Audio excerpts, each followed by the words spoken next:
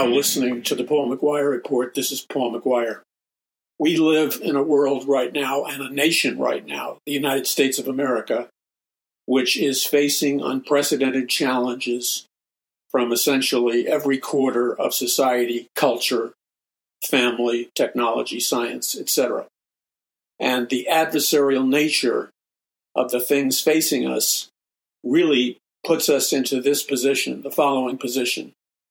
We will either recognize the hour, the lateness of the hour that we live in, or we will enter some kind of mental realm of make-believe reality where we will pretend that there is no danger, that there is no threat. And that's really the bottom line of what we're facing as a people, as Americans, as people of the world, and as ordinary individuals or family members or participants in our society. We're, whether we like it or not, we're all in this together. So the critical question is, take any given challenge threatening our society, and there are so many, and they are not just mundane things, ordinary things. Each one of these challenges has the capacity to radically impact our lifestyles, our families, our spiritual lives. Every dimension in life is potentially threatened by what's happening. So where that brings us is to the following place. We can either indulge ourselves in the temptation of freaking out, so to speak. We can indulge ourselves and allow ourselves to become overwhelmed, to shut down, to pretend these things aren't happening. And all of that is a response to the fact that we recognize, either consciously or subconsciously, we recognize that we're in a very dangerous place. So as human beings, historically, there's two basic responses.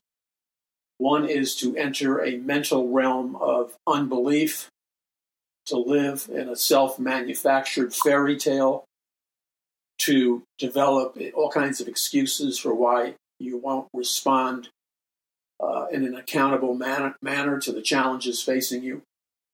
Or the other set of responses is that you recognize that in spite of all these challenges facing us, in spite of their intensity, because you believe in the truth, and the truth is that you were placed here on planet Earth by a very real Creator God, capital C, and that this Creator God has a special plan for you and a special plan for planet Earth.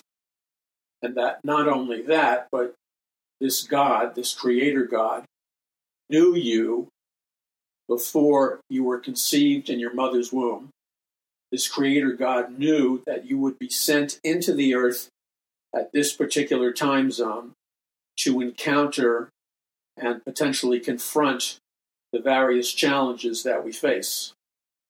So if that's the case, and the way we determine whether or not it is the case, is we examine the Scriptures, the Word of God, and the Word of God, which is without error, teaches us and tells us from Genesis to Revelation that our lives are not accidental, and that when God chooses any individual to be with Him, to be born again, that choice is made. God knows what choice you're going to make before you're born into the earth.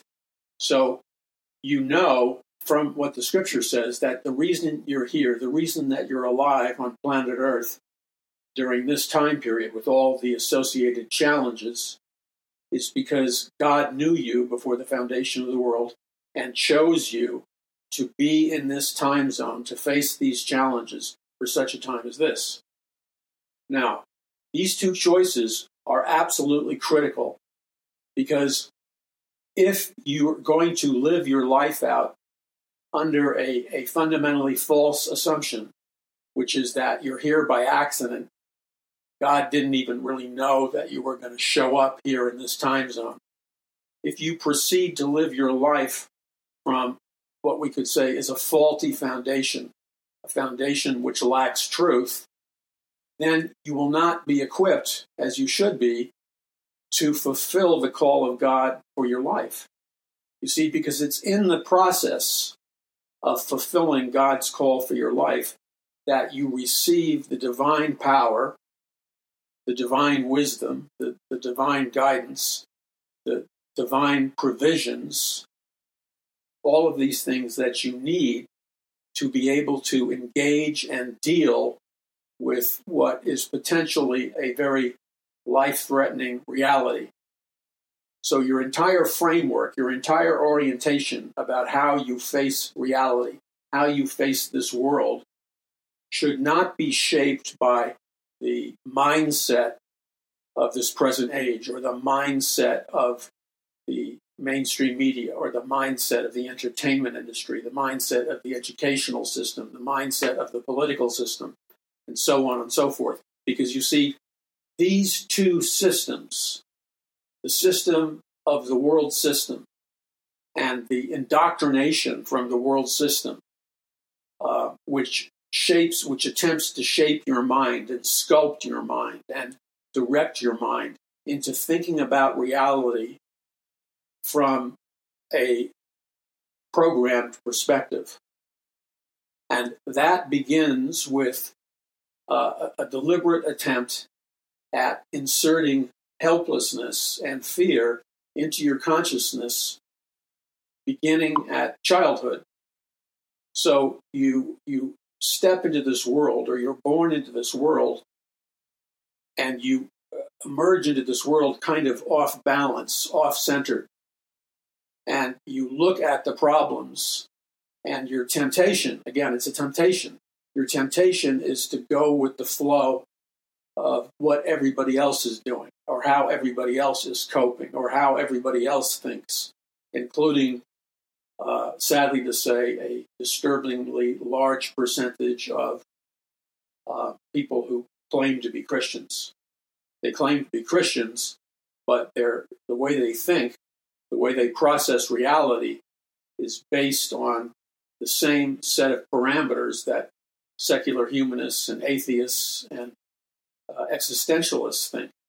So they're trying to deal with reality from the perspective that the only strength or provision or knowledge or wisdom that you have or that you can gain has to come from you, a human being, or has to come from other human beings, or has to come from some kind of government of other human beings. Because you're going into this life, proceeding through this life under a massive faulty assumption. And the massive faulty assumption is that you are, to whatever degree, helpless, and that you can't make it unless you have the opportunity to rely on some kind of all-powerful human system, which usually appears in the form or the shape of some kind of all-powerful human government or global government.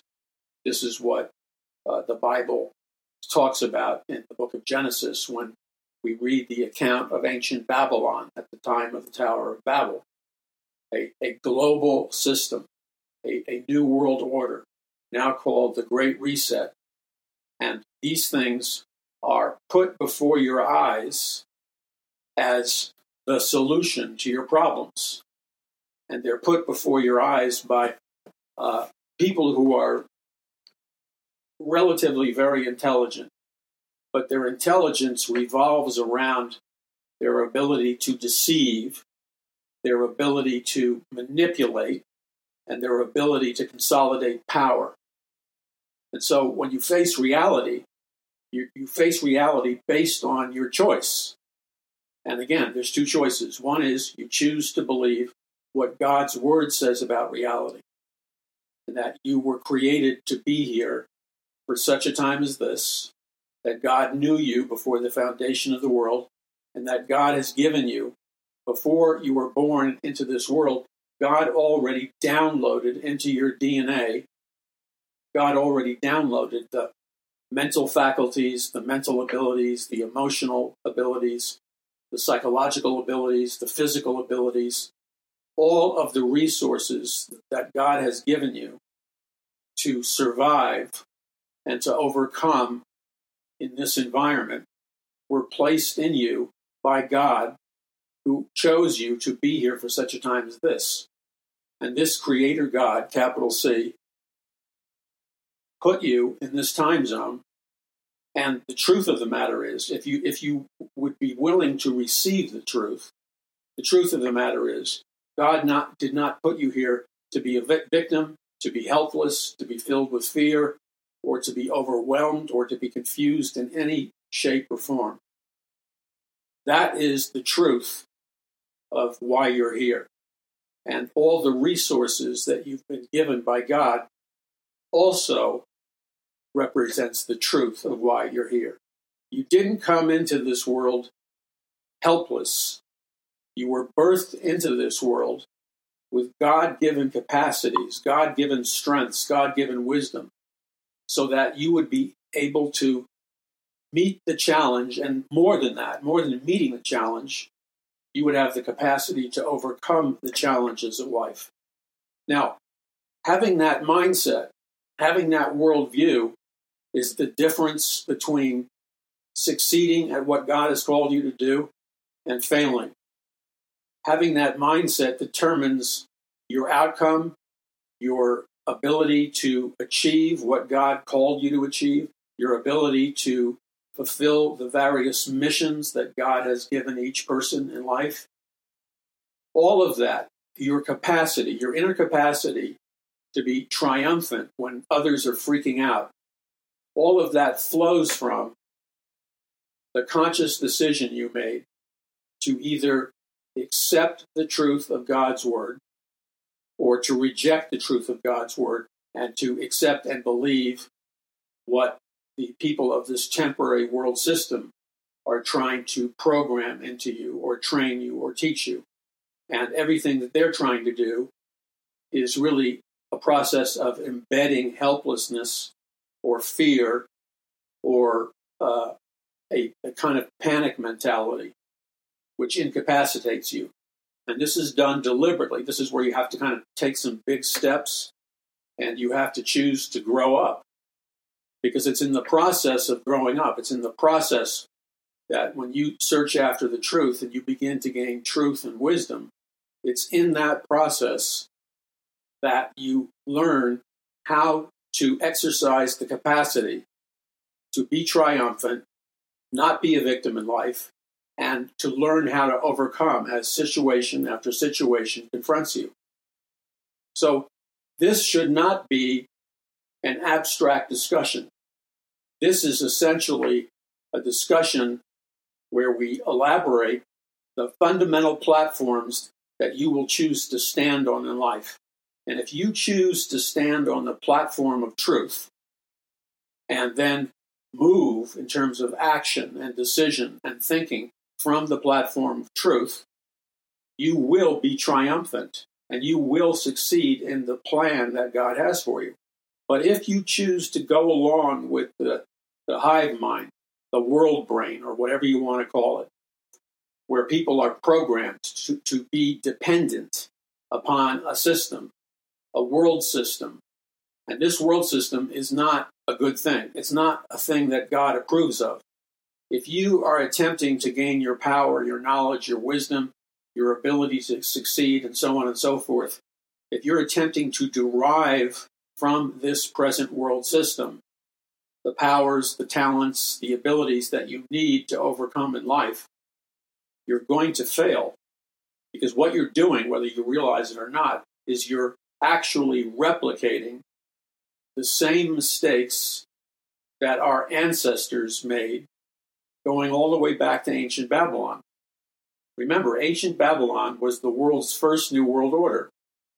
It was the world's first one world government, one world religion, and one world economic system. And it was known, that system was known as Mystery Babylon. Now, this Mystery Babylon system, in a sense, was activated at the time of the building of the Tower of Babel. And what it was kind of example of the herd mentality. Mankind operated in a kind of synthetic unity, a unity which was really based on fear and a need for survival. So mankind functioned as one. They functioned in a unified manner. And the Lord teaches us throughout the scriptures is that if we function in a unified manner, it does indeed bring about an empowerment. It brings about the power and the wisdom we need to organize in order to get things done that we couldn't normally get done as separated or isolated individuals in this reality.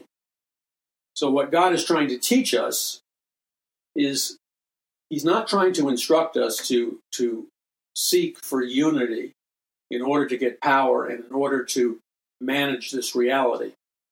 That would be a very dangerous half-truth, and it would directly conflict with what God has said in His Word. Because what God is really saying in His Word is that when man acts in unity, whether for evil purposes or for good purposes, there's an exponential increase in the possibility of mankind achieving the various goals before him or her. Unity does produce an exponential magnification of what is possible to achieve, what is possible to build, what is possible to create. God teaches us that unity is a principle that works. But like many other of God's laws, like the law of gravity and other laws, this law of unity will work in any group of people, whether their hearts are set towards evil or whether their hearts are set towards good. Their unity will enhance their ability to accomplish the goals, independent of whether those goals are good, noble, and pure, or whether those goals are evil, Luciferian, and satanic. And so we have to remember that unity is a law. It's a principle that will exponentially allow us to achieve and to complete and fulfill things that we could not ordinarily do all by ourselves or independently. But what God has warned us about throughout the Bible is just because unity is a law which causes us to be able to accomplish things that we couldn't normally accomplish, that law works for evil motives or for good motives. The point that God is making is that that law is accessible to us if we'll learn how to use it. But nowhere is God giving us a blanket encouragement where He's saying, if you can dream it, if you can conceive it, you can do it kind of stuff. Because Adolf Hitler incorporated some of those principles. The Nazi military generals incorporated those principles. And they almost, using those principles for dark, evil, and satanic purposes, they almost conquered the world. And that was never the will of God. So when we read the entire account of the building of ancient Babylon, the Tower of Babel, we read how God comes down from heaven to essentially check out what is going on in ancient Babylon. Even though He knows it before He arrives, it is brought to His attention because the potential evil that is being released and will be released by Mystery Babylon is horrific. So God comes down from heaven to examine what He essentially already knows. He wants to confirm His suspicions. And when He sees what's going on in Babylon, His suspicions are confirmed. Because God is omniscient. He's all-knowing. So He can look. It's like He has X-ray vision. He's able to see right into the hearts and minds of mankind during the time of ancient Babylon and during the time of the building of the Tower of Babel. And what He sees, what God, the Lord God Almighty sees, is He sees that the people of ancient Babylon, in their inner hearts, they were worshiping Lucifer as God. And they chose to reject the true God and the real God, or the biblical God. The people of ancient Babylon chose to worship Lucifer or Satan as God. And simultaneously, they chose to reject the real God. And so they went along with Nimrod's plan to create and build this new world order, not built on the laws and principles of God's word, but built on the principles of the ancient Babylonian occult belief systems, which were based on Luciferian knowledge. And this Luciferian knowledge has been passed from generation to generation, from super civilization to super civilization, from empire to empire throughout human history. And it brings us to our present time period, where Mystery Babylon is being literally reborn right before our very eyes. It's just that it is rebranded. It has been renamed, and it's now called the Great Reset. So Mystery Babylon is alive and well in the world today. It just is being hidden under a different name, and that name is the Great Reset. But the game plan is the same. In the hearts of the people who are building Mystery Babylon are the Luciferian principles, the satanic principles that God saw in the hearts and minds of the people who were building ancient Babylon. It's a rebirth of ancient Babylon. And this is what the Bible warns about, not only in the book of Genesis, but it's what the Bible warns about in the book of Revelation, which is Bible prophecy. We are told about, in Bible prophecy, a soon coming one world government, one world religion, and one world economic system that will be ruled by an antichrist and a false prophet, which will have its own cashless society using either a microchip implant or a nanochip implant or some other wireless technology that will serve as money. And human beings will not be able to participate or get connected or hook up to this global system unless they publicly announce that they're going to worship the Antichrist as God. And then they have to publicly renounce that Jesus Christ is their Lord and Savior. So it's more than a ceremonial process. It's an actual covenant that people are making. And at that point, people again are making this choice. Where am I going to get my source from? How am I going to survive, feed myself and family? How am I going to have a place to live, a job, employment, food, protection, medical care, education, all the things that are needed for life? And we're always faced with the choice, how are we going to get those things? How are we going to acquire those things that are needed for life?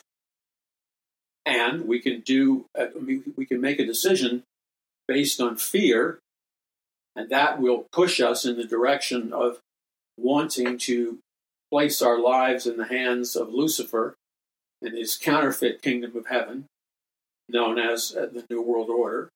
Or we choose to look to God as being God, and we choose to look to God as being our fundamental source, and then we worship God as our fundamental source, and we trust God to provide for all of our needs. We trust God to answer our prayers, and we trust God for the wisdom and the strength and the power we need to manage our way through life and be victorious in life. So we go back to those two fundamental positions that we will choose to operate on. And everybody that you know, whether they call themselves Christians or not, deep inside themselves, they have already decided what platform or what position they're going to operate their life on. And they're moving accordingly. And you have to, like I have to, we have to really open ourselves up and be honest with ourselves before God and ask ourselves the question, on what basis, on what position, on what platform, on what strength are we living our lives out on? Are we opting for the counterfeit choice, which is to derive our power from Lucifer and Luciferian wisdom of this world system? Or are we truly trusting God to be not only our Savior eternally, but are we trusting God to be our provider, our protector, our defender, our teacher of truth? See, this is all important. And it's not something you sweep under the carpet in your mind. Because what you decide, choice you will make, is going to be as fundamental to you and your family and to your life as was the choice that both Eve and Adam made in the Garden of Eden when Satan, or Lucifer, who embodied a reptilian being, seductively tried to make a deal with first Eve and then Adam. And the deal, quite simply, that Lucifer approached them with was, he approached them with a deal which was designed to seduce them away from the true God, the biblical God, by causing them to reject God's word and to literally disobey God and his commandment. And what was God's commandment to Adam and Eve in the Garden of Eden, by the way, which was paradise? The commandment was, you can eat from any fruit or tree in the Garden of Eden. You can rule and reign as kings and queens in the Garden of Eden. But, God said to them, you cannot eat from the fruit of the tree in the middle of the Garden of Eden. Because if you do that, the Lord said to them, in the day that you do that, you will surely die. In other words, Adam and Eve, if they ate from the fruit of the tree in the middle of the garden, would be, according to God, cursed. The fall of man would occur, and they would lose their immortality, they would lose their supernatural powers, and they would lose their ability to rule and reign planet Earth. And they would be, in the snap of your fingers, they would literally be conquered. They would literally be victims. Afraid, terrified, constantly running, constantly fearful, and without the power that they would need to be triumphant in life. So Lucifer capitalized on this, and he appealed to Eve, and he lied, because Lucifer and Satan literally means the father of lies. So he lied to Eve and twisted the word of God, and he said to Eve, God hasn't said that you eat from the fruit of the tree in the middle of the garden, that you will surely die. He lied, and he said to her, God hasn't said that, but we know God said it because it's in the word of God. And so then he said to her, God's kind of like holding out from you, because God, and again he lies again. He said, God knows that in the day that you eat of the fruit of the tree in the middle of the garden, you will be like God, or you shall be like a God, knowing the difference between good and evil. So again, the serpent of old lies with this massive lie and tells Eve, who then persuades Adam to do the same thing, to eat from the fruit of the tree in the middle of the garden, because now they believe the lie and they're expecting that they're going to be like God. Despite the fact that God gave them the power to almost be like God under him, they wanted more. And Satan appealed to that. And so they disobeyed the word of God. They ate from the fruit of the tree in the middle of the garden. And then in a flash, they knew that they had broken the law of God. Because in an instant, in a literal flash, Adam and Eve could sense in their inner beings that they had become fallen creatures. They were no longer eternal beings. They no longer would live forever. And the life force of God literally left them, and they were now living under a curse. They had activated the law of sin and death, and now the death force began to infuse them, and pain and sickness and disease and fear and paranoia and insecurity and all these psychological problems rushed into the void of their personalities, and they became fallen creatures. And so immediately they began to experience shame, because now they knew for the first time that they were naked. So they experienced shame which alienated them from God. In addition to shame, they also began to experience fear. For the first time in their lives, they experienced fear. They were afraid of their environment. They were afraid of God. And the core of their identity, they were no longer filled with that inner confidence that God had previously given them. They were now deeply rooted in fear. And this fear allowed the evil one, Lucifer, and the fallen angels to begin to exercise dominion and rulership to whatever degree, because Adam and Eve had rejected the divine power that God already gave them. Adam and Eve had now received the spirit of fear. Adam and Eve lost their supernatural power and their supernatural authority to rule and reign over planet Earth like kings and queens. And they lost their right to rule and reign. And this was taken from them.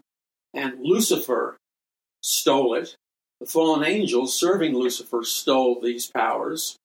And they then transferred their power, their authority over to Lucifer, who became the temporary god of this world because of Adam and Eve's disobedience. So the lie that Lucifer, or the reptilian serpent being, promoted to first Eve and then Adam was a highly strategic, calculated lie. It was a plot which, once it was initiated through the disobedience of Eve and Adam in the garden, Satan or Lucifer knew. He had plotted the whole thing out. He knew that God would strip them of their supernatural authority, and then he would be able to take that authority for himself, and he would be able to use the sin of Adam and Eve in his end game to become God, to fulfill his coup d'etat or his revolution against the rule of God, and that he could potentially be the God of this world and get mankind to worship him. So even though that occurred thousands of years ago in the Garden of Eden, the spiritual battle that we're in now, the spiritual battle that I outline in great detail in my book, The Greatest Battle for the Hearts and Minds of Mankind in the History of the World, this spiritual battle that we're in now is a result of the fall of man in the Garden of Eden.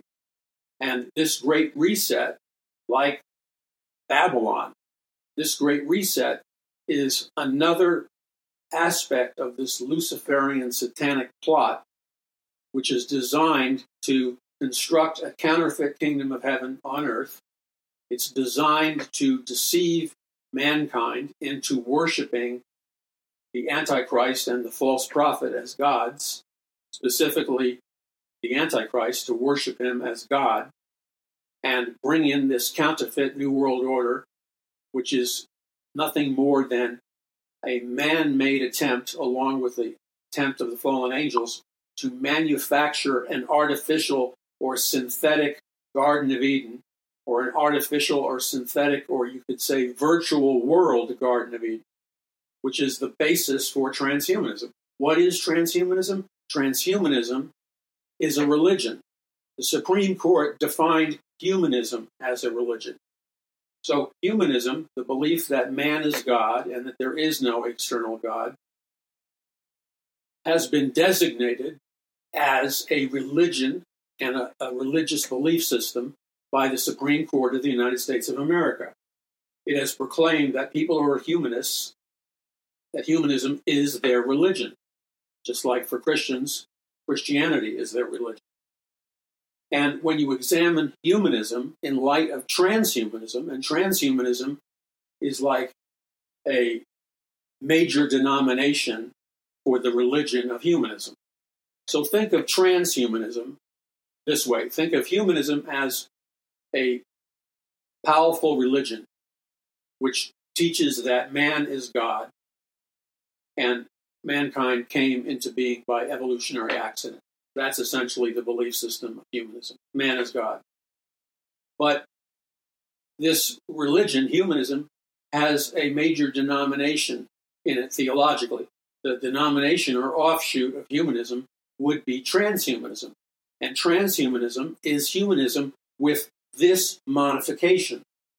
Transhumanism is humanism with the add-on belief that if mankind uses technology and science, they can artificially manufacture themselves or create themselves through technology or through science of genetics or whatever into making themselves God.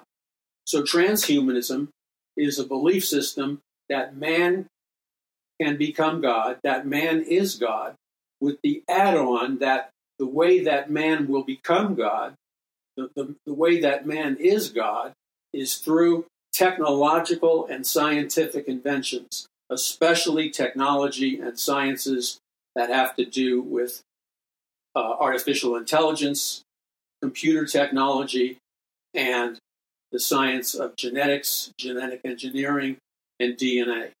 And by manipulating these things with man-made science and technology, it's the aspiration or the belief system of humanists and transhumanists. It's their belief system that through technology and science that they can become gods.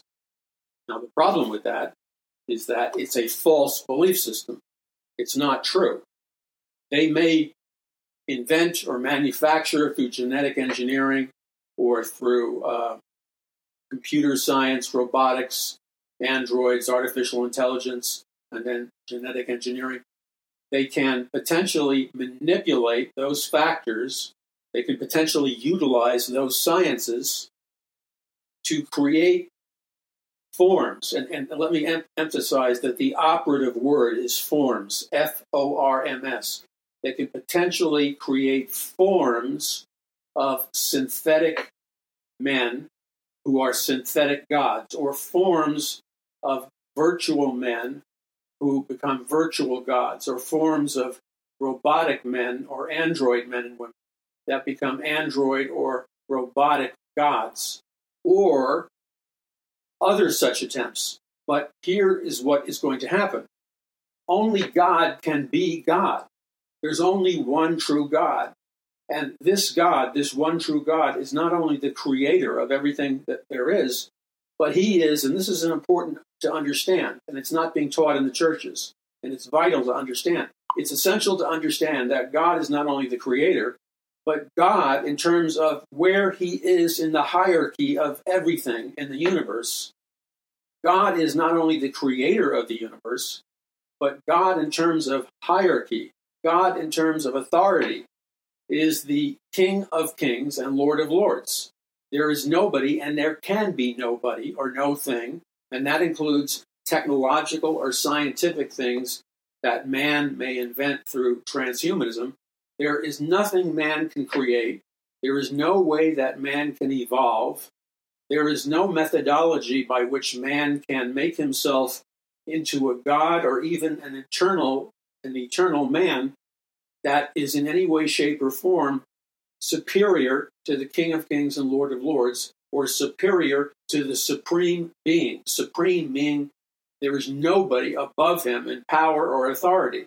God is the Supreme Being, and God lives beyond time and space. That means that the existence and the reality of God is not confined to this present time zone or the present multidimensional reality in which we live, which is essentially based on the physical dimension realities which we can perceive with our senses, like feeling, tasting, touching, etc. God is above and beyond all of that, and God is above and beyond also the dimension, the temporary dimension of time. God lives in a dimension of eternity. God is the great I am. He is the Alpha and the Omega. He's the beginning and the end. God will live forever, and all those who put their faith in Jesus Christ and are born again will live forever.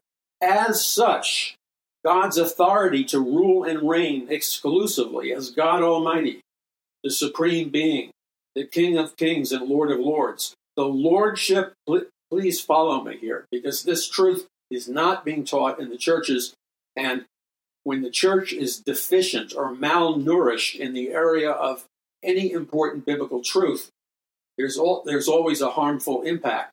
I am emphasizing this truth to you today on the Paul McGUIRE Report because I believe in all my heart from studying God's Word that this truth is an essential and vital component in our enablement right now in time, space, and history. Our enablement to receive power from on high and to be victorious as the supernatural body of Christ is contingent upon our understanding and having a revelation knowledge of the truth of God's Word and the truth in God's Word, which defines him as the King of Kings, Lord of Lords, the Supreme Being, the great I am, and God Almighty. God is God Almighty. So when we define him that way, and when we properly understand that God exists in a dimension beyond space and time, what that means in reference to transhumanism and the transhumanist attempt to genetic engineering or computer science or artificial intelligence or any kind of science or any kind of technology where mankind may attempt to make himself immortal, or where mankind may attempt to make himself a god, superior to God, we know that those plans can never happen. Man will never be God. Man will never surpass God. Why? Because the Bible teaches us that God is beyond space and time. So that means in this present time period now, God is the supreme being, the King of Kings, the Lord of Lords, God Almighty. In the past, that's who God was. He was God Almighty. Before the world was conceived, God was God Almighty, the supreme being. And in the future, that which is to come, in the future, and that's where we may potentially see these failing efforts by mankind to technologically reinvent mankind into being God or superior to God. That's what they want to do. That's what's in their hearts. That's the same thing that was in the hearts of the people of ancient Babylon at the time of the building of the Tower of Babel. So in the hearts of the transhumanists, they want to make themselves greater than God or to be gods. But the way God has constructed reality and the fact of who God really is, he's the King of Kings, Lord of Lords, the supreme being, he's God Almighty. Therefore, man, even in the future, even with the utilization of science and technology and genetic engineering and artificial intelligence, robotics, androids, cloning, no matter what science you're talking about, transhumanists will never be able to create any kind of man-made entity. Even through artificial intelligence, mankind will never be able to create any entity that is factually superior in authority and existence to the only true God, who is the only supreme being, who is the King of Kings and Lord of Lords, Jesus Christ, who is God Almighty, the only true God, God Almighty, the supreme being, the King of Kings and Lord of Lords. He is Lord of Lords and King of Kings in the past, in the present, and forever, for all eternity, in the future. So that means no matter how aggressively transhumanists, no matter how boldly they may develop in robotics or cloning or genetics or whatever, they will never be able to arrive at a destination point that makes them equal to God, and they will never be able to arrive at a destination point which makes them superior to God. Now, they don't like that. They do not want to hear that. They rebel against that. But it happens to be the truth, because God is God Almighty. God is the creator, capital C. God is the one that created everything. And so they may create their virtual worlds, and they may create their synthetic worlds and synthetic realities. They may manipulate DNA and the genetic code and create synths, S-Y-N-T-H-S, which is an acronym for synthetic human beings. They may create synthetic human beings, clones, hybrid beings between fallen angels and human beings, hybrid beings between human DNA and manipulated man-made DNA codes. They may try all kinds of different combinations and experiments, but they are going to perpetually end up just like the fictional character Dr. Frankenstein ended up when he tried to play God in the fictional novel Frankenstein. So Dr. Frankenstein, in that novel, thinks he's creating a Superman, but what he's really creating is a monster, and that monster is known as Frankenstein, and you've all seen movies about Frankenstein. Transhumanism is not just a religion which tries to elevate man into the place of God. Transhumanism is a counterfeit humanist religion which also attempts to use science and technology. It vainly attempts to make mankind superior to God. And in this counterfeit religion, based on spiritual deception, pride, and the lies of Lucifer, because ultimately, what is driving transhumanism? What is driving humanism? This is not an idea that man, even in man's fallen state, man didn't arrive at the lust to be God or superior to God. He didn't arrive at that independently and all by himself or herself. There was a being that had a infinite jealousy of God's power and authority, and that being is Lucifer or Satan. And Lucifer or Satan was God's most powerful angel, but Lucifer or Satan lusted to be God. And so Lucifer or Satan led a revolution against God along with 1/3 of the angels, and their goal is to have a coup d'etat, overthrow the rule of God, which, by the way, is an impossibility because God is God Almighty, Lucifer is not. And this revolution also entailed the seduction of Adam and Eve, the fall of man, and this counterfeit heaven, which they're building now, called the Great Reset. But this rebellion by Lucifer and Lucifer's lust to be God is driven or energized by Luciferian and satanic energy. And those seeds of thought, strongholds, are thought forms embedded in the consciousness of mankind through satanic power. Those strongholds embedded into mankind and then into external thought forms, such as the religion of humanism and the external thought form of the religion of transhumanism. They are Lucifer's last desperate attempt to finalize his coup and become God or superior than God. But it cannot happen, and it will not happen.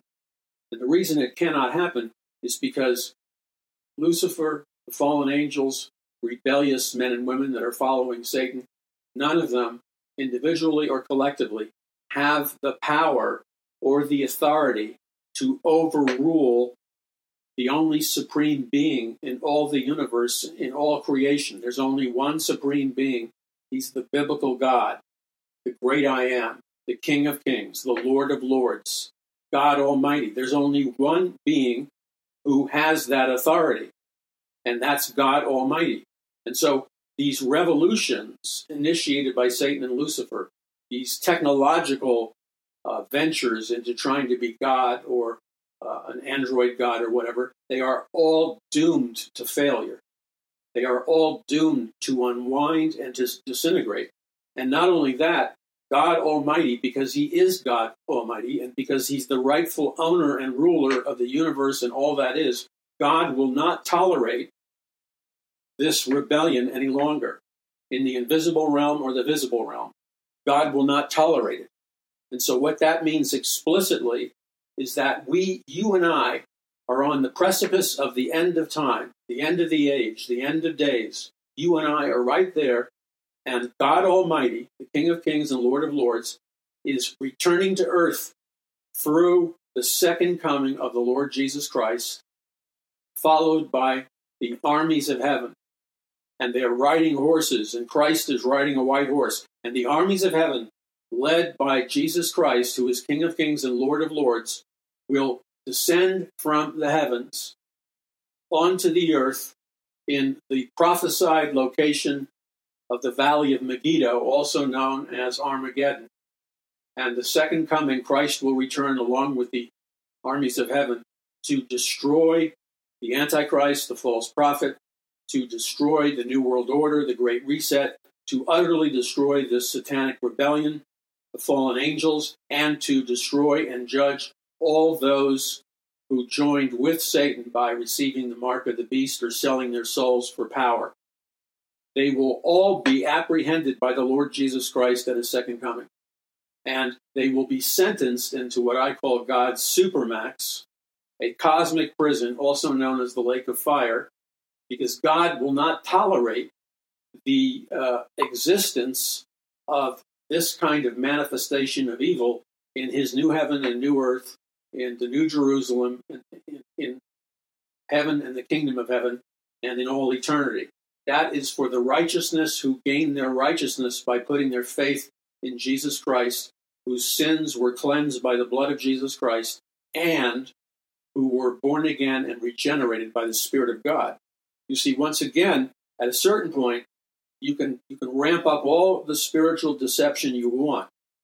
But ultimately, when spiritual deception and the power of lies keeps ramming and trying to overthrow the truth with its lies, at a certain point, because the truth will always prevail, God will always prevail, and Jesus Christ is the way, the truth, and the life. No man comes to the Father but through Jesus.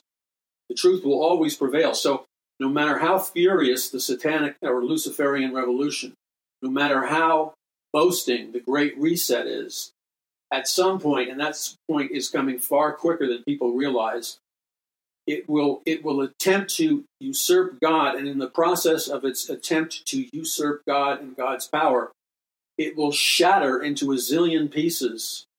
It will fragment. It will implode. It will vaporize, and God will sentence all those who were a part of it into the lake of fire for all eternity. So that is what's going to happen. You and I are in the last days. We're in the time period where he who is God, the only true God, says enough is enough. He rises from his throne and he returns as the Lord Jesus Christ at the second coming, King of kings and Lord of lords, along with the armies of heaven, riding a white horse. And he descends on the earth and he overthrows the satanic Luciferian rebellion, which is happening along with the seduction of all the nations on planet Earth in the final battle for planet Earth known as Armageddon. And Jesus Christ will prevail as Lord of Lords and King of Kings. And he will initiate initially the 1,000-year millennial rule of the Lord Jesus Christ. I mean, this is awesome. This is awesome beyond awesome. So when you position or platform your life and yourself and your identity and your purpose and what your assignment from God is, when you place yourself on a firm foundation, which is the truth of God's word, you will emerge as Christ will emerge victorious. We'll be back in just a moment. This is the Paul McGUIRE Report. Be sure to visit paulmcguire.us. That's paulmcguire.us.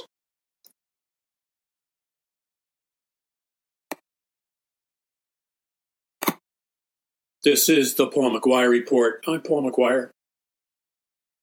The most important thing that we can derive from the studying of the Bible, besides believing the Bible, always approaching the Bible from the attitude of the Bible is inspired, it's inerrant, it's the Word of God. The Bible is without mistakes.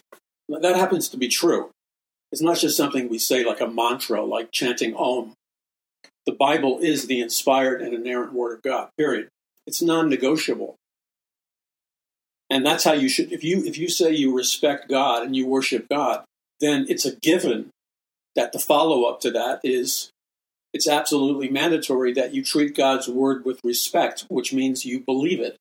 And if you have a problem with something in God's word, that's fine. But then it's your job to intellectually and spiritually search the scriptures and find out why you have a problem with it. Because when you dig, that's where you find the gold of God's word. And most of the time, what appears to be a contradiction, what appears to be something that bothers people, it's usually because it's not interpreted right, or it's not understood correctly, or it's not examined on the basis of history, and somebody goes for the lazy shortcut. Now, so the Word of God in our lives, because we're in the last days that I was just talking about, the Word of God challenges us personally. Each one of us, when we read the Word of God, we should personally be challenged.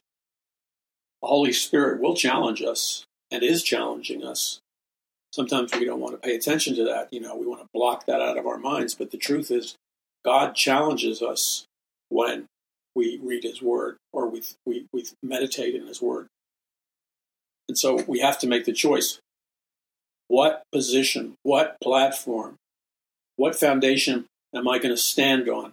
What is my belief system about life? You see, because whatever that is, whatever you choose to be your belief system in your life, to be your foundation, to be your position, to be the thing that you're standing upon, the thing that you're basing your life upon, everything else flows from that. And your life will either come together or not come together. You will either be the person God wanted you to be, or you'll miss the mark based on that beginning position. And you don't freak out because you don't do it perfectly. You ask for God's forgiveness. Let the blood of Jesus Christ cleanse you of all sin. And let the Lord dust you off, get back up, and you get in the race again. This is not some legalistic bondage or a set of, God's not walking around following you with a big yellow legal pad in his hand, writing down everything you did wrong. That's a very weird, distorted impression of God. So, you have to make that decision. And if you make the right decision, which is to believe the Word of God, to acknowledge that it's a fact, it's factually true that there's only one supreme being in the universe, not multiple ones. There is one supreme being. The Bible says the Lord thy God is one being.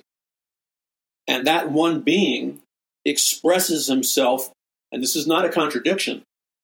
This one being, this one God expresses himself in a triune nature, or what is called the Trinity. Now, if you don't dig deep enough and you have a shallow interpretation of the Bible, or you don't really study the Word of God, you have a superficial grasp of the Scripture, then you might say something really dumb like, oh, well, the Bible doesn't make any sense. It says the Lord thy God is one, but, it's really, isn't God saying he's three gods? No, God's not saying he's three gods. That's your responsibility for an erroneous misinterpretation. You didn't interpret the Word of God properly. And you didn't interpret the Word of God in light of numerous other scriptures, which continually reinforces the truth of the triune nature of God. So all these people who get bent out of shape about the Trinity, the reason they're bent out of shape is because they didn't do their homework. They didn't dig deep. If they would dig deep and really study the truth, study to show yourself approved before God, then the questions, the so-called questions, and what appears to be contradictions, they dissolve in the light of the truth of God's Word. So I don't want to get into a whole thing of the Trinity, but let's just say it this way. Think of water. H2O, water. Okay, water is water. God is God. But water can manifest itself in three forms: ice, liquid water, or steam water. So water is water, right? But water can manifest itself as water which is steam, water which is liquid, or water which is ice. But it's still water, right? It's still H2O. Okay, so let's just think about that for a second, and then let's just move over to the theological area of God being a triune God. He manifests himself in the form of God the Father, God the Son, God the Holy Spirit. But he's one. He's one God. Those are not three different gods. And if you're interpreting it to mean, well, that's three different gods, you have a false interpretation of the Word of God. So it's God the Father, God the Son, God the Holy Spirit. That's why it says in Genesis, and it repeats itself throughout the Scriptures about the triune nature of God. So it says in the book of Genesis, let us make man in our own image. And the word us is a capital U. Let us make man in our own image. Well, what does God mean when he says, let us make man in our own image? Well, God isn't a schizophrenic. God doesn't have multiple personality disorder. When God says, let us make man in our own image, he's referring to the triune nature of his being. Let us make man in our own image simply means let us, which means God the Father, God the Son, God the Holy Spirit. And we read the same thing about Christ in the New Testament, the triune nature of God. So there's no problem there. The problem is not with the Word of God. The problem is with the shallowness, the unbelief, and the lack of study among people who attempt to critique the Word of God, but haven't done their homework. All right, so let's move forward from that. You have to, in order to live life and be free, you can't just make all this stuff up by yourself. And we have a world which is exploding right now, especially with the internet. Everybody and their brothers on the internet. Fine, good and well. That's, more power to them. I don't really care. I've been on the internet since the beginning. I've been talking about the things that I've been talking about in the very first wave that was on the internet. This was decades ago. So now we have a lot of wannabes. Okay. But all of a sudden, they promote themselves as experts in all these different areas. They're not experts. They just woke up. I'm glad they woke up. Believe me, I am. But they just woke up in the last 2 or 3 years. Well, good for them. But see, people who've been at it a long time, like myself and others who were in the first wave, we've been at it for decades and decades. We didn't just start to see what was going on yesterday. But I'm thankful that they woke up. But along with that, though, there is and I don't mean this, I don't mean this to be just to be mean-spirited, but there's a shallowness in the substance of what they're talking about. Because you see, they have not paid the intellectual price, the theological, spiritual price, the research price. They have not paid the homework price of studying their subject matter sufficiently. So that's why you have so many gods. I mean, a lot of these people are well-meaning people, and you and I might agree with them in many, many areas. Well, I'm thankful for that. But when it comes down to their identifying who God is accurately, it borders on, and they don't mean it this way. I mean, I'm not like attacking them, but they need to expose themselves to teaching where they can see for themselves how God defines the God of the Bible. And, with a certain degree of study, you don't have to go to theological school, but a minimal degree of study. And when you compare and contrast the biblical God, the Creator, capital C, the supreme being outlined in the Bible, the King of Kings and Lord of Lords, the great I am, God Almighty, when you compare the biblical God, the Creator, capital C, with all these other gods and mystical forces and concepts like higher consciousness and one with the universe, all of those things, which I personally experienced and experimented with myself, because I was in the New Age movement and altered states of consciousness and all of that stuff. And I, in my ignorance, when I first started out producing movies, documentaries, and all kinds of stuff, I came from that same lack of understanding about the real nature of God. So in order to release the power of God, in order for the power of God to release you, and this is really important, we have a lot of people who are amateur experts in quantum physics, quantum mechanics, and they come up with things like The Secret and other things, which may have selective slivers of truth in them. But unless you have the foundation of knowledge of the Word of God, you will not be able to discern the difference between the slivers of truth and pathways or hallways that lead you into error. And to use the popular expression, the matrix, as long as your definition of God and your understanding of who God is defective, you're not going to be set free. And if you're not set free, you're going to be stuck roaming the mazes of the matrix, clueless. And I don't mean this to be mean. God has a name. His name is Jesus Christ.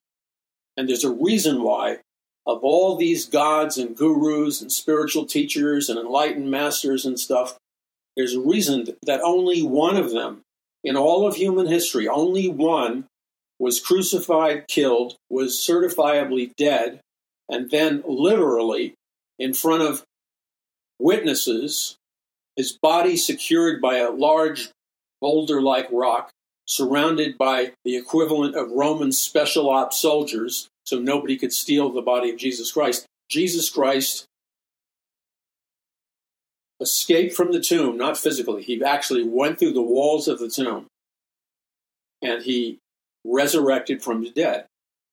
So, if we're comparing all the spiritual teachers and gurus, and I'm not saying that some of these people may not have some good things to say. Depends on what we're talking about.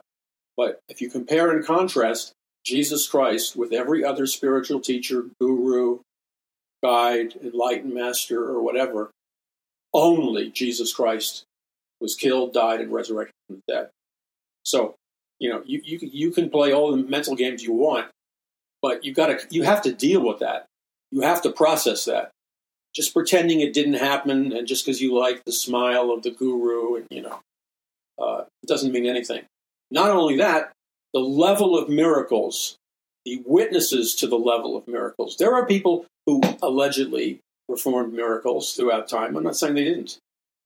But the level of miracles, signs, and wonders that Jesus Christ performed in front of the eyes of countless witnesses was on a level that no person, enlightened master, no guru, no teacher, no guide ever came close to.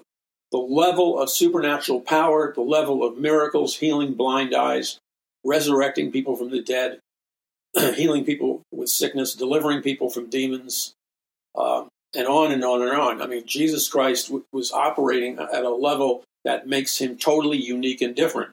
Thus, you come to the conclusion, logically and rationally, that the reason Jesus Christ is completely different is because Jesus Christ wasn't just some spiritual teacher or guru. Jesus Christ is and was King of Kings and Lord of Lords. He ascended into heaven, and he's returning with the armies of heaven. So you got to deal with that. You have to process that. You can't just pretend that didn't happen and compartmentalize. So Jesus Christ is God. And when you integrate the teachings of the Old Testament with the New Testament, you discover that the biblical God is the only true God.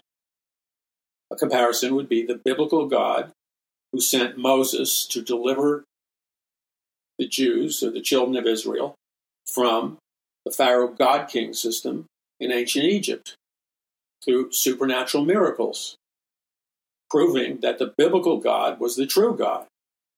And the God of Israel is the true God, the biblical God. And that's why it's not an accident that Jesus Christ is returning to Jerusalem and Israel at his second coming. It's a completion of the teaching from the true biblical God that began in the Old Testament. And then in the New Testament, God the Father sends Jesus Christ, his only begotten Son, who authentically and miraculously was born of a virgin. So what you have is something that never happened in human history, and that is God supernaturally, through his Spirit, impregnated Mary with the Son of God, Jesus Christ. There was no hanky-panky, there was no manipulation going on, there was no lying going on, as people infer. Jesus Christ is the only person in human history ever to be born of a certifiable virgin.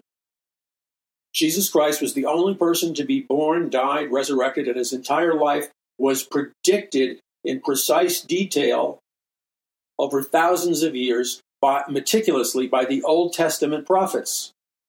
So there are so many verifiable, legally proven supernatural elements that prove that Jesus Christ is the King of Kings and Lord of Lords, that the Creator God, capital C, is the Supreme Being. Jesus Christ is the Supreme Being, God Almighty, King of Kings, Lord of Lords, and the ultimate God of the universe. No, there's no one that comes close. So you see, when you choose to ignore that, you may not like Christianity. Believe me, I can understand. But when it comes to the person of Jesus Christ, that's a different story. You see, if you're truly going to be intellectually honest, if you're going to be theologically honest or philosophically honest, if you're going to be truly rational and analytical in your approach, as well as spiritual, you come to the conclusion that this God of the Bible has to be the Supreme Being, the King of Kings and Lord of Lords. And when you methodically choose to look at all the facts and the overwhelming evidence that proves that Jesus Christ is King of Kings and Lord of Lords, and that the biblical God is the only true God, the supreme being, when you look at the facts and the proof that exists, you have to come to terms with it. If you're going to be honest and have integrity, then you have to admit that Jesus Christ is God. If you're going to deny reality, if you're going to be dishonest, if you're going to embrace deception because it's convenient for you for whatever reason, then you're going to be deceived because you are manipulating the evidence, the data, the documentation, and the facts to suit your purposes, whatever they are. If you simply look at the facts, the documentation, and the truth, it shouts irrefutably that Jesus Christ is Lord. And so it's when you process that, and when you come into a right relationship with the truth, it's then and only then that you are set free as an individual. Listen, a lot of people talk about a lot of stuff, and that's fine. I think the Matrix is a great illustrative, symbolic format for a lot of what goes on in our world. That's why I use the Matrix term all the time. I've written books like Conquering the Matrix and stuff like that. However, the only way that you can truly break free from the Matrix, the only way that you can truly escape the Matrix, or as I say with the title of my book, Conquer the Matrix, the only way you can truly do that is when you possess and receive the truth. And by truth, I mean that truth which is really true, or true truth, or final reality. It is only when you receive the truth, or true truth, or final reality, you see, because final reality is distinct from artificial or virtual reality. Final reality is the reality that is real independently of what some person may think in their imagination. Your imagination is not final reality. Final reality exists independently of your imagination. But the only way that you will ever be free of the Luciferian matrix of this world system, which is ruled by a temporal Luciferian elite, is you must receive the truth and know the truth. The minute you do that, you can be set free from the matrix. You can be set free from the rule of the Luciferian elite, and you can receive the gift of eternal life. And the way you do that is you have to make the decision with an act of your will to receive Jesus Christ as your Lord and Savior. By doing that, you're acknowledging the truth that Jesus Christ is Lord. That breaks open the prison gates and bars of the matrix prison. That's why Jesus Christ said, I am the way, the truth, and the life. The only way out of the matrix and the Luciferian elite and the Great Reset, or whatever prison you're in, the only way out of the matrix is for you to accept the fact that Jesus Christ is Lord and Savior. And with an act of your will, you receive the truth of Jesus Christ, which means you ask Jesus Christ to cleanse you of all your sins through the blood of Jesus Christ. And then after you do that, you ask Jesus Christ to come into your life through his Spirit, and you ask Jesus Christ to make you born again. When you do that in a nanosecond, you are born again. The Spirit of God enters your inner man or inner woman, and you become a brand new creature in Jesus Christ. At that exact moment, the moment you die, the nanosecond you die, whenever that is, you will receive instantaneously a brand new, supernatural, glorified, perfect body by which you will enter the kingdom of heaven, the new earth, the new Jerusalem, and you will live in paradise with God forever and ever and ever. But again, let me urge you and exhort you, there's only one way out of the matrix, and that is through the door of truth. That's why Jesus Christ said in the book of Revelation, he talks about, behold, I knock at the door. Well, what does he mean by that? Well, right now, what Jesus Christ means by that, when he says to you, behold, I knock at the door, if you listen to the ears of your spirit, you can hear Jesus Christ literally right now knocking on the door of your heart. Why is Jesus Christ knocking on the door of your heart right now? He's knocking at the door on your heart because he wants you to, with an act of your will, to open the door of your heart and allow him in, because he's given you free will. That's you see, transhumanism, humanism, every humanistic system is dictatorial, top-down, pyramidical, Luciferian, matrix slave system. The kingdom of God, you have free will. It's the only place where you're free. You have free will. Jesus Christ knocks on the door of your heart, but you have the free will or the choice to open the door of your heart and allow him in. If you choose, which you should, to open the door of your heart right now and invite Jesus in by saying, Jesus, I ask you to save me. I ask you to forgive me of all of my sins through the blood of Jesus. If you're saying that right now, he'll answer you right now. And then you simply say, Jesus, I invite you. I thank you for cleansing me of all of my sins through the blood of Jesus. I invite you right now to come into my inner man or woman and make me born again. And I thank you right now that you have truly saved me and given me the gift of eternal life right at this very moment. I thank you and praise you for that. In Jesus' name, amen. Okay, so what happens after that? Because I prayed a prayer like that. I didn't even know what I was praying, by the way. In fact, to show you how upside down my experience was, I literally, when I was praying that prayer that I just spoke with you, at the time that I prayed that prayer, I wasn't even sure that I knew what sin was, because I was a secular humanist atheist. And I was taught that sin was some kind of ancient mythological concept, that there was no such thing as sin. Well, people would say, well, then you can't be saved. Let me tell you something, honey. And that wasn't supposed to be sexist, so don't get all unglued. That was like a generic honey, applies to anybody. So like I didn't even believe in the word sin.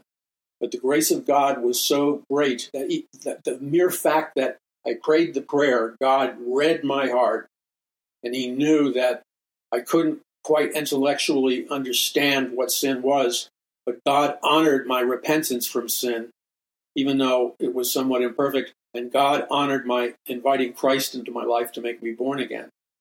And so I literally was born again and saved.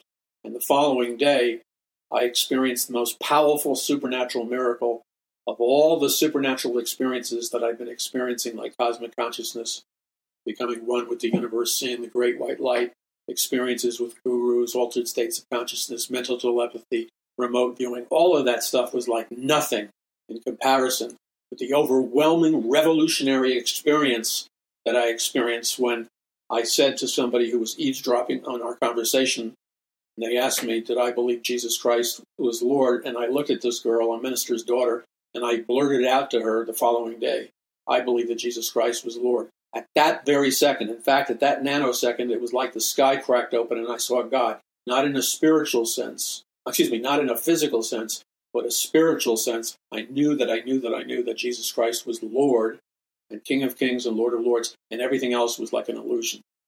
So I invite you on that journey, and I invite you to stand with me as we press forward against all resistance. We press forward, communicating the gospel of Jesus Christ to everyone we possibly can. I need your help to stand with me and prayerfully ask the Lord what you can give financially or in terms of contributions and a gift, and just obey God. Whatever he tells you to do, do it. Keep us in your prayers, and we need your help in signing on to our e-blast list, signing on, liking, following all our social media.